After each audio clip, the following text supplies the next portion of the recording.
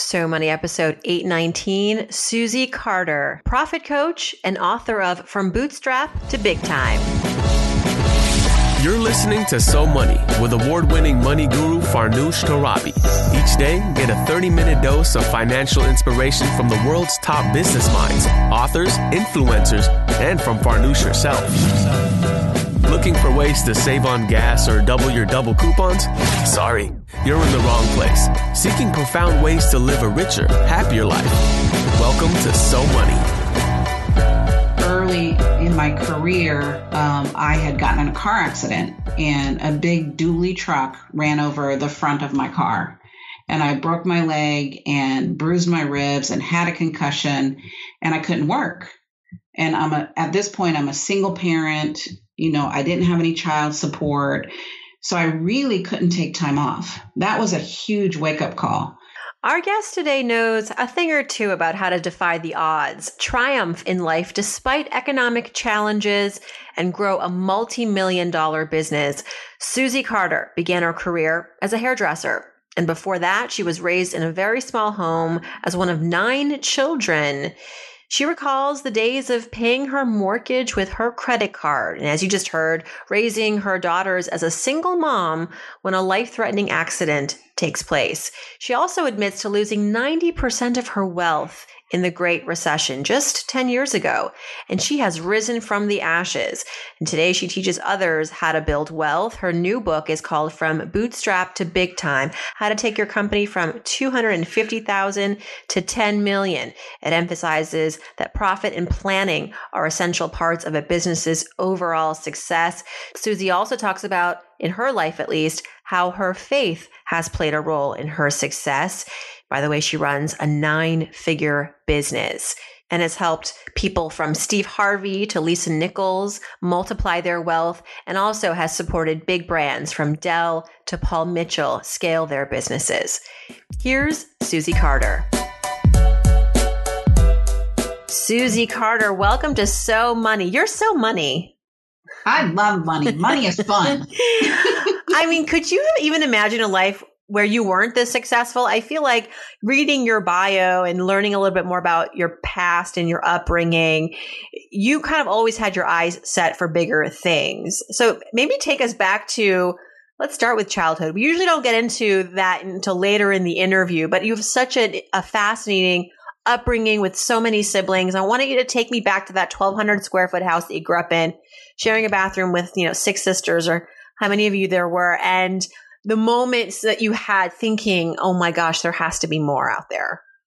Oh, well, we did, when you grow up, you don't know what you don't know, right? So I didn't really know we were poor. It's the nice way to say it. Well, that's a good thing. I think that's kudos to your parents. We had family. We always had food, but there was just this sense of there has to be, like, you watch TV and you're like, well, look at that car and look at that home and look at that, look at those people and look at their hair. And, we never went to a hairdresser. We never went out to dinner ever.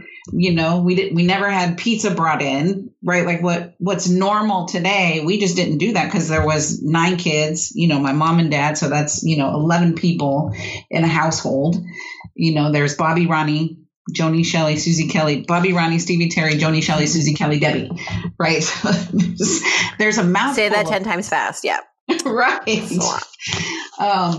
So I think I was in 7th grade that I went to my girlfriend's house, Joni Ring, and she had this beautiful white house, and everything in our house, Farnoosh, was brown. Because with that many kids, you can't have anything white or clean. No. I just remember walking in thinking it was so palatial, like, oh my gosh, this is so beautiful. Like, I didn't even know something could be so beautiful. And they had a pool, in the backyard. And so it was just my first experience of seeing wealth in a different level. Like in today's standard, it would be a regular track home, but I just never had saw anything like that. So that was my first experience of really seeing something could be different. And then the next time, my dad, he was a shipbuilder. So he retired from the military and then he worked at a shipyard. And he showed me his paycheck. And his paycheck was $450. And I remember saying, that's not a lot of money for all these kids. Whoa. And then in today's standard, I looked it up. It would be about $2,800 a month for 11 people. Like, how did you do that? Where did you grow up? What town? I grew up in California, in San Diego. Then your life leads you to becoming a hairdresser. And I understand too that there were moments where you had financial challenges. Thank you. I was trying to look for like the correct word. Then you were financing your mortgage with your credit cards. What got you there? What got you into that kind of trouble? Well, it wasn't really trouble. Like if I really look at what we were doing at the time. So, although I have had trouble. Oh, please. So tell my me everything. naivety in building a business was, I was a hairdresser, and my dad, when we all turned 18, his philosophy was get a job, get a husband, get out. So I had to get out. So I had to, early on figure out how to pay my rent. I moved out when I was 17 because I thought I could do this. This is so easy.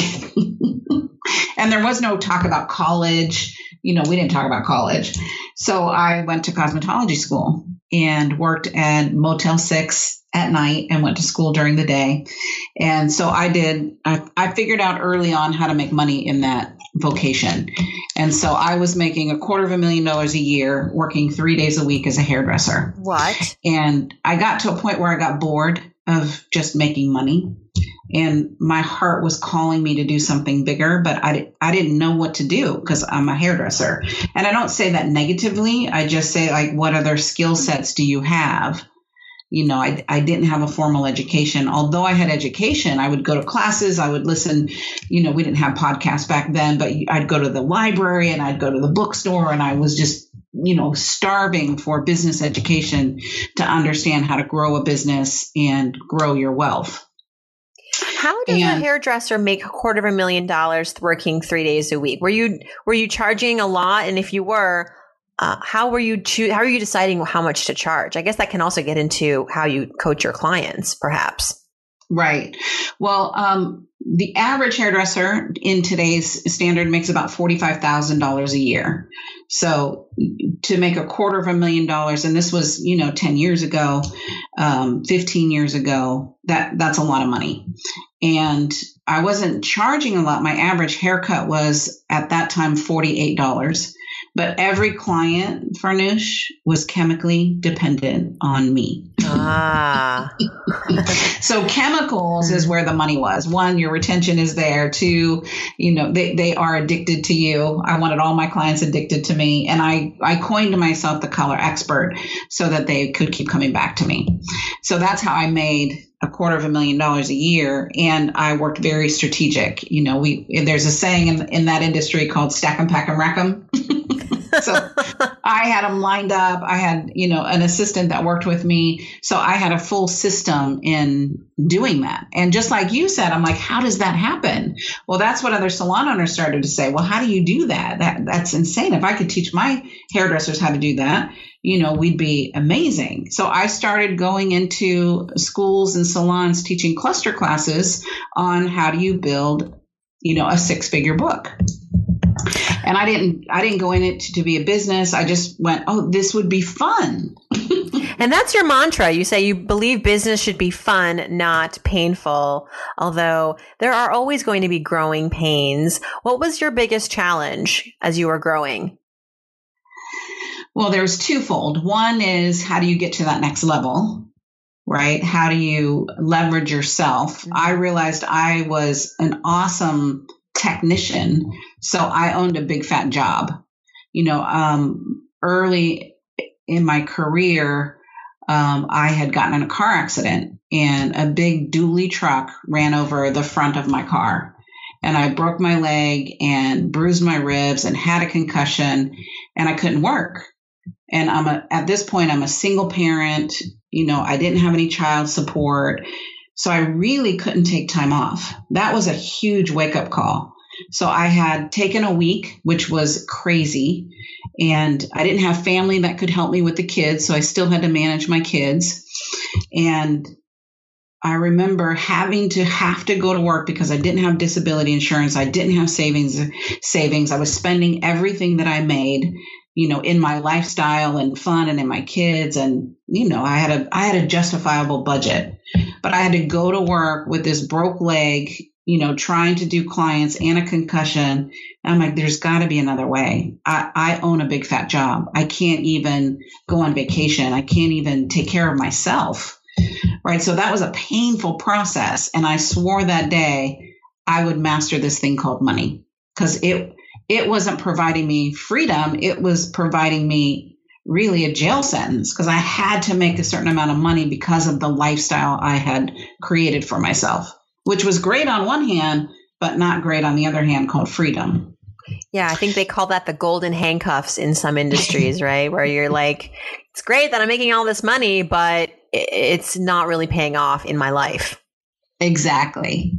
So from that point, I really turned it around to understand, money. Before, I wasn't really teaching about money.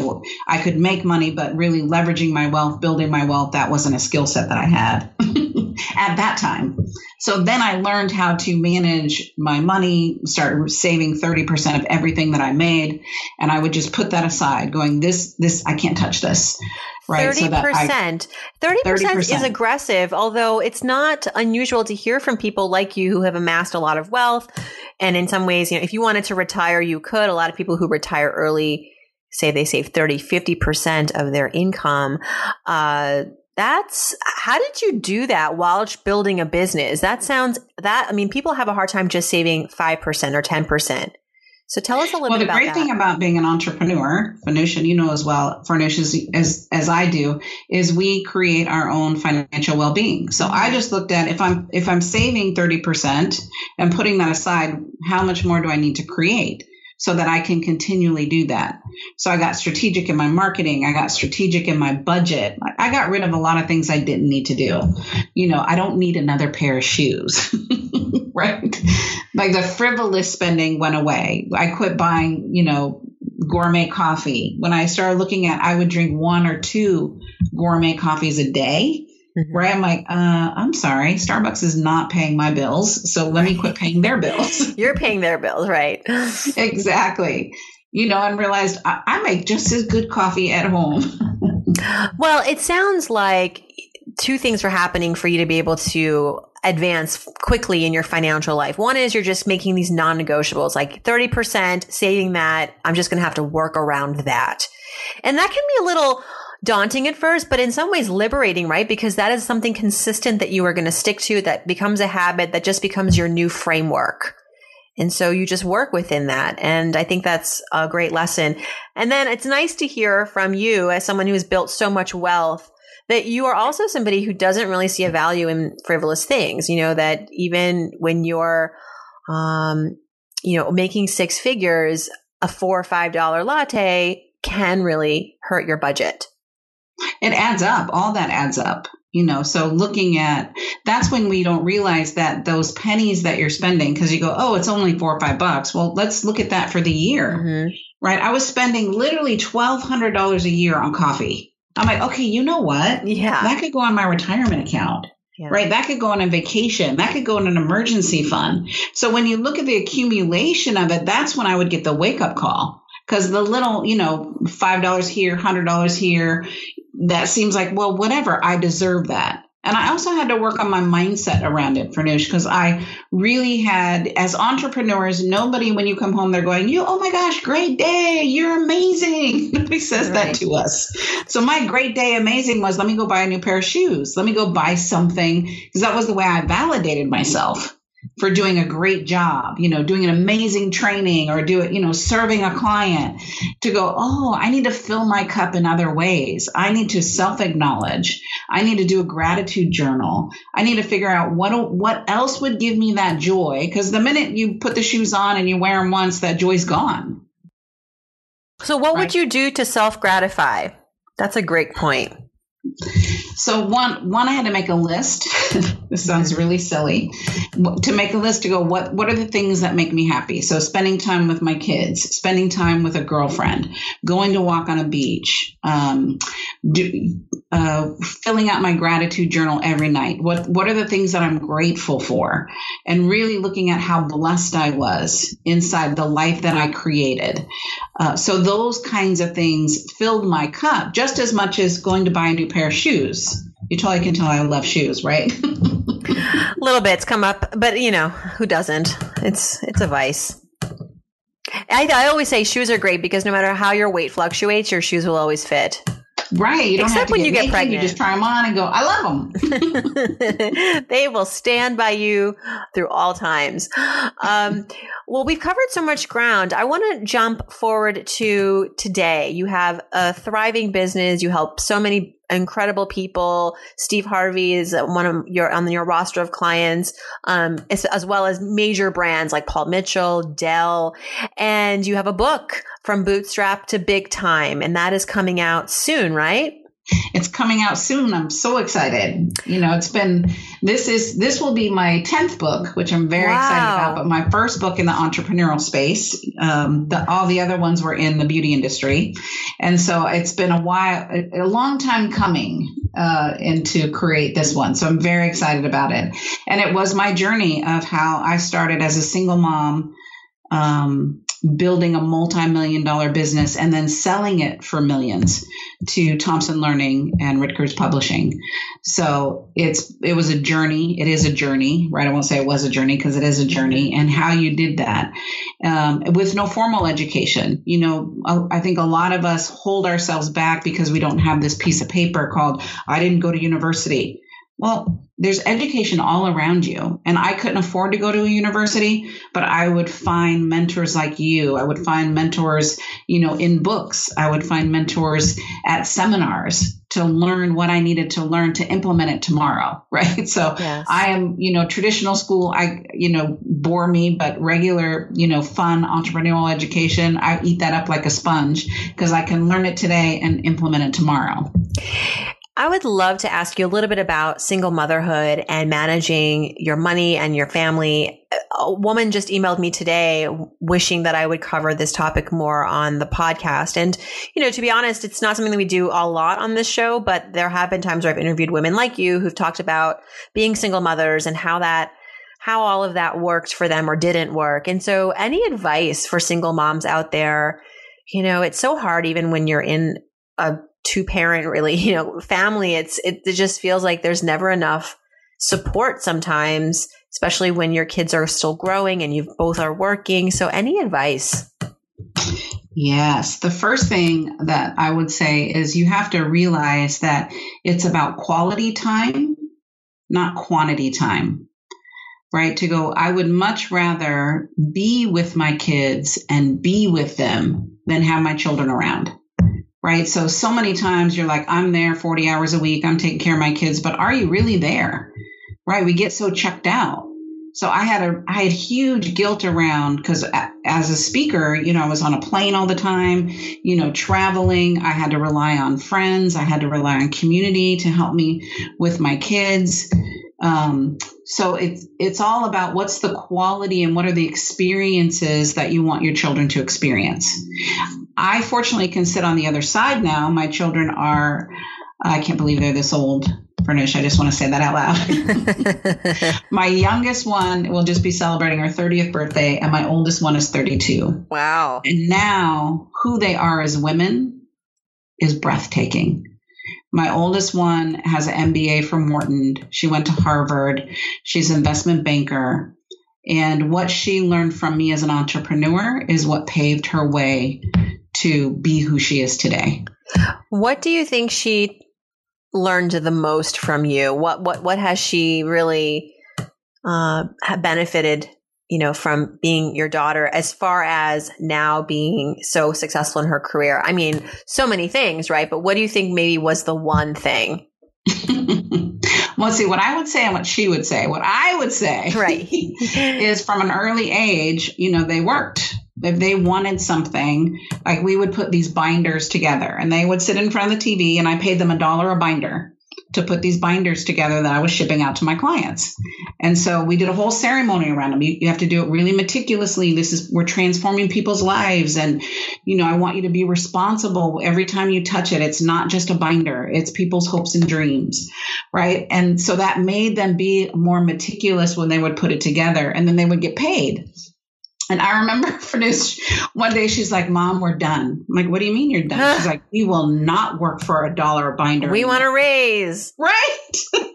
And I said, well, what do you mean? She goes, Mom, you sell these binders for $349 and you're only paying us $1. That is child labor.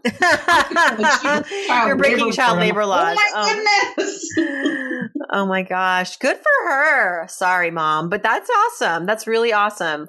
Right. So I'm like, well, what do you want to get paid? She goes, I want to get paid $2. I'm like, I am not paying you $2. I said, I'll pay you $1.75 or $1.50. She's like, I will not do $1.50. I will do $1.75. I'm like, deal. Let's shake on it. And later this became her essay for Wharton. Exactly. I would accept anyone to the number one business school with a story like that. That's incredible. Good for her. Great job. Great job, Mom. Thank you. And then the youngest one is an entrepreneur. She's a medical esthetician and a makeup artist, and she travels all over the country and does makeup for film, television, print.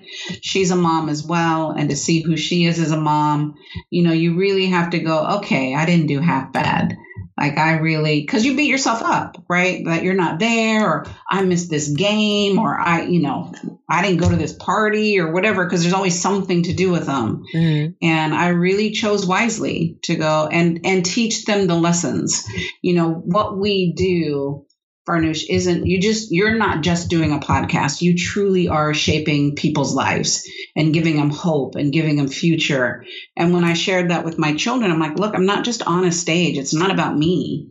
It's about every time I touch someone, that touches someone else. And I have a responsibility. My gift from God is my life, and your gift back to God is what you do with your life. And so I instilled that with my children to go, don't just show up. What's your contribution to humanity? And they both, are huge advocates for their communities, for their families, in the work that they do. They really want to make a profound difference. I'm really fascinated by people who are really faith-based and then apply that to their financial principles that they live by. And so would love to explore this with you a little bit, because, Dave Ramsey is very much faith-based, faith-oriented, and his community is the same. And you've mentioned your faith a few times now, and it seems like you have a really deep connection to God. And I just want to know a little bit more about, the correlations you have seen in your life with regards to being committed to your faith and how that has played out for you in your money life. Yeah, I think everyone has a higher power. Mine happens to be God. I'm not putting my belief systems on anyone. But what is yours, right? That higher power that you can turn to when it's dark, because there is darkness. There's darkness in business. There's darkness in relationships. There's the questioning of who am I as a woman? Who am I as a mom? Who am I as a spouse, significant other? And there has to be that safe place that you can go to refuel yourself. So, it has played a huge part in my life. I pray every day, and I pray several times a day. It's just a silent thing that I do to give me strength to go on, because I might have a client that doesn't like me or isn't happy, and I can't let that stop me, because I still have to do what I have to do. And the biggest blessing, I would say, one of the things that happened in 2007, and I know a lot of us, and a lot of your listeners experienced this, when the market crashed, I crashed, right? I was going through a really hard time in my marriage. We had worked together for 20 years. We had built this business, the training and development business, together. We sold that business for millions, and we had another business that we didn't sell. And we decided at that point that we weren't going to work together anymore. We wanted to work on the marriage and be separate. But at that time, the industry was in so much turmoil that we were putting $30,000 a month of our own money into this other business. And I'm like, look, we can't keep doing this. It's not making sense. We've got to shift something. And we were heavily invested in real estate. And you know that at that time, the real estate market crashed. And so we had 4 properties that we had, and all 4 of them crashed, right? They were under market, under value. One was, you know, a $1 million building that we had, and the renters that were in it, they couldn't pay the rent anymore. So we're supplementing that rent while we're trying to sell that building. Like, it was the perfect financial tsunami. I won't even say it was a storm. Mm-hmm. And our marriage didn't survive. You know, we were together for 20 years. And it got too much for him.